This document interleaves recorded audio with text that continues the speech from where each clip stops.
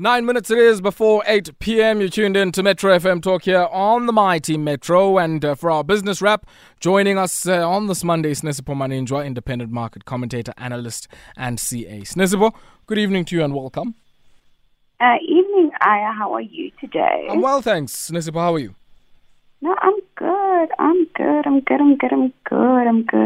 Maybe just before we start, just your thoughts on this Mango story. Let's kick things off there. It seems now Mango entering business rescue, and as I said when I started our show this evening, we're asking the same question we asked a few months ago. Where's the money for the subsidiaries? The thing with me is that it was sort of like it was inevitable that Mango was going to enter into business rescue, mainly because of two factors. Number one, the business rescue plan of SAA made note of Mango needing additional funding. Number two, the CEO of Mango, remember there was a day that their flights were cancelled a few months ago about them needing additional money, and it has not been provided for. And alas, here we are. I think it is what it is. It is what it is. We do know that Treasury is in process with the Harris Consortium on buying SAA. So they just need to make a plan in terms of what's going to happen, because ultimately that is sort of where it's heading towards. Yeah, I mean, I'm always, I guess, at sixes and sevens with this particular one. Why, and maybe it's not just an issue with Mango, but even with SAA Technical. You go into all of these processes, you even announce a Takatso consortium, but are very cryptic about whether or not, that particular deal incorporates your two subsidiaries, or I guess would include any recapitalization of those subsidiaries. It just doesn't make sense to me. Your guess is as good as mine at this point, because ultimately, from what I understand and what was released, they're still in a due diligence process. So what assets of SAA will they be taking over? Will they be retaining control of the subsidiary? How will that flow? We don't know. And yet the clock is running, and creditors need to be paid, staff need to be paid, which is where Mango is, which is people need to be paid. It is what it is. But that's sort of where we are. But again, we have no clear light in terms of how all of this is going to, how is it going to unravel? And that's fundamentally where we are, and I think that's literally where we are. Yeah. In that we want to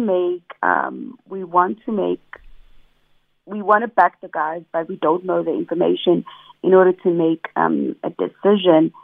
So as saying that when like I said, your guess, I won't even lie to you. Your guess is at this point is as good as mine. And what we're looking to do is just, I just want to understand. I literally just want to understand, Basip. Masiyeke, we certainly hope one of these weeks we can get a chance to speak to some of the decision makers there. But we will get a chance this evening to speak to Jordan Butler from the Mango Pilots Association and, Christopher Shabangu, who's the Deputy President of the Cabin Crew Association, because it does seem this time around it's the workers who have applied for this business rescue process, and we'll try and get a clearer sense from two of the organizations involved in this around the motivations of doing this, but more importantly whether or not they are any the wiser about the Takatso consortium and I guess the change of ownership at SAA and the implications that it's going to have for some of the subsidiaries. But let's shift our attention to the consumer goods sector. Tiger Brands recalling millions and millions of cans of vegetable products. I saw a freakish image on social media earlier on of somebody who opened a can of beans. I was traumatized. I was like, why the Tiger Brands again? I think I might just let them go for my own sanity at this point. Let them go where? Just don't buy from them, because obviously they've got problems. This is the second time in how many years there's something going on there. And for me, my issue, and again, this is why I have an issue with this. On a principle level, Tiger brand is a fast-moving consumer goods that tends to target the lower-income households. If you look at the specific cans, these are the most prevalent in black households. I was about to say, man, you can substitute away from it, but I don't know if many South African households that's the thing. I don't even buy canned products as a concept, as a general concept. But again, it's the same company that is a resource for the most vulnerable, and we don't forget Listerroy. We haven't forgotten the Listerroy. And that's the thing. It's peas, it's mixed veg. These are staple foods for. So what's the story here, Sinesipho? What contaminated the supply of things manufactured from May 2019 to maybe even last week? Like, what's the story? No, that's the problem for me. I was like, this is 2 years. I think. Over 2 years. 2 years. So there's apparently they in the statement that they issued, they were playing down some of these health concerns, and I was like, again, we're in a pandemic, so Manelaka, we can't even tell who died from what. We don't know if they think it's been contaminated. They just said it's been contaminated. Contaminated by what? Who? What? What are the effects? But what's going on. And again, it's people in the most vulnerable, people in most being a service, majority by public health. We have a public health crisis. So the fact that it came from them means that our public health care system did not pick it up. Sure. And that's because we're overwhelmed. Like, and that's for me. It's the fact that they just dropped the same. They're like, oh, by the way, it's been 2 years of contaminating products. Don't worry, you're safe. What is this? I think, in summary, Basfunas feel it, but... I think we must let them go. And I think, again, this is my issue. It's the lack of accountability. The same thing happened with the Listerroy situation.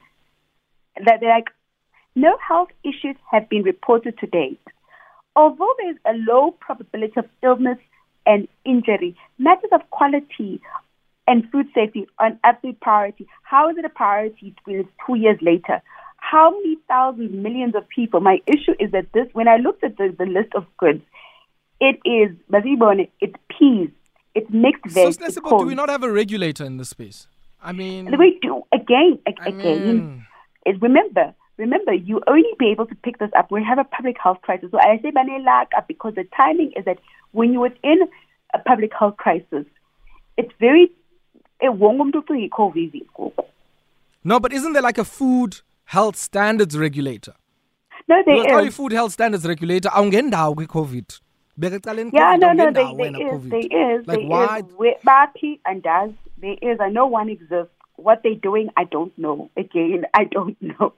No, because, it's like all these companies who say, our performance is bad because of COVID. I'm like, bro, you would have performed badly irrespective of COVID. But that's a story of another day. But same here. I don't think whatever food health standards authority there is can't be hiding behind the fact that we have a pandemic. No, big pandemic. When you are supposed to be actually, making sure that whatever food is consumed in this country meets very rigorous standards, or else I guess we're going to see people, just from buying, canned peas, for Pete's sake. But in all honesty, I agree. The question is, there is a food health standard because they do make food. I know there is one. I don't know. That's also the thing is that I don't know. Yeah. And that's also the thing. I honestly... bottom of my heart, I actually don't know. Sinesipho, do you hold Anglo Platinum shares, Amplat shares? I don't. Yeah, because if you did, you would be smiling all the way to the bank from that bumper dividend. Yeah, I would be. But as you know, I'm conflicted. The no conflict is immune. But on the very real, Platinum resources this year, let me just say, it's been resources the past 2 years.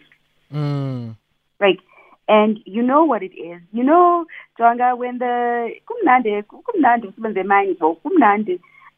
when we go back to the down cycle, we're gonna think about all these moments. We're gonna think about all these moments. And the thing is that based on where we are curve wise, the only thing that's hurting them is the shipping costs and Transnet. But other than that, they're printing money. Then that printing shipping costs, Eskom, those two things, and that's how nice it is when the resource commodity price go high. They have all these problems, but yet they are printing money. Printing. And so its shareholders are smiling. Whether or not it's an equitable distribution of the benefits of the mine is another story altogether. Hey.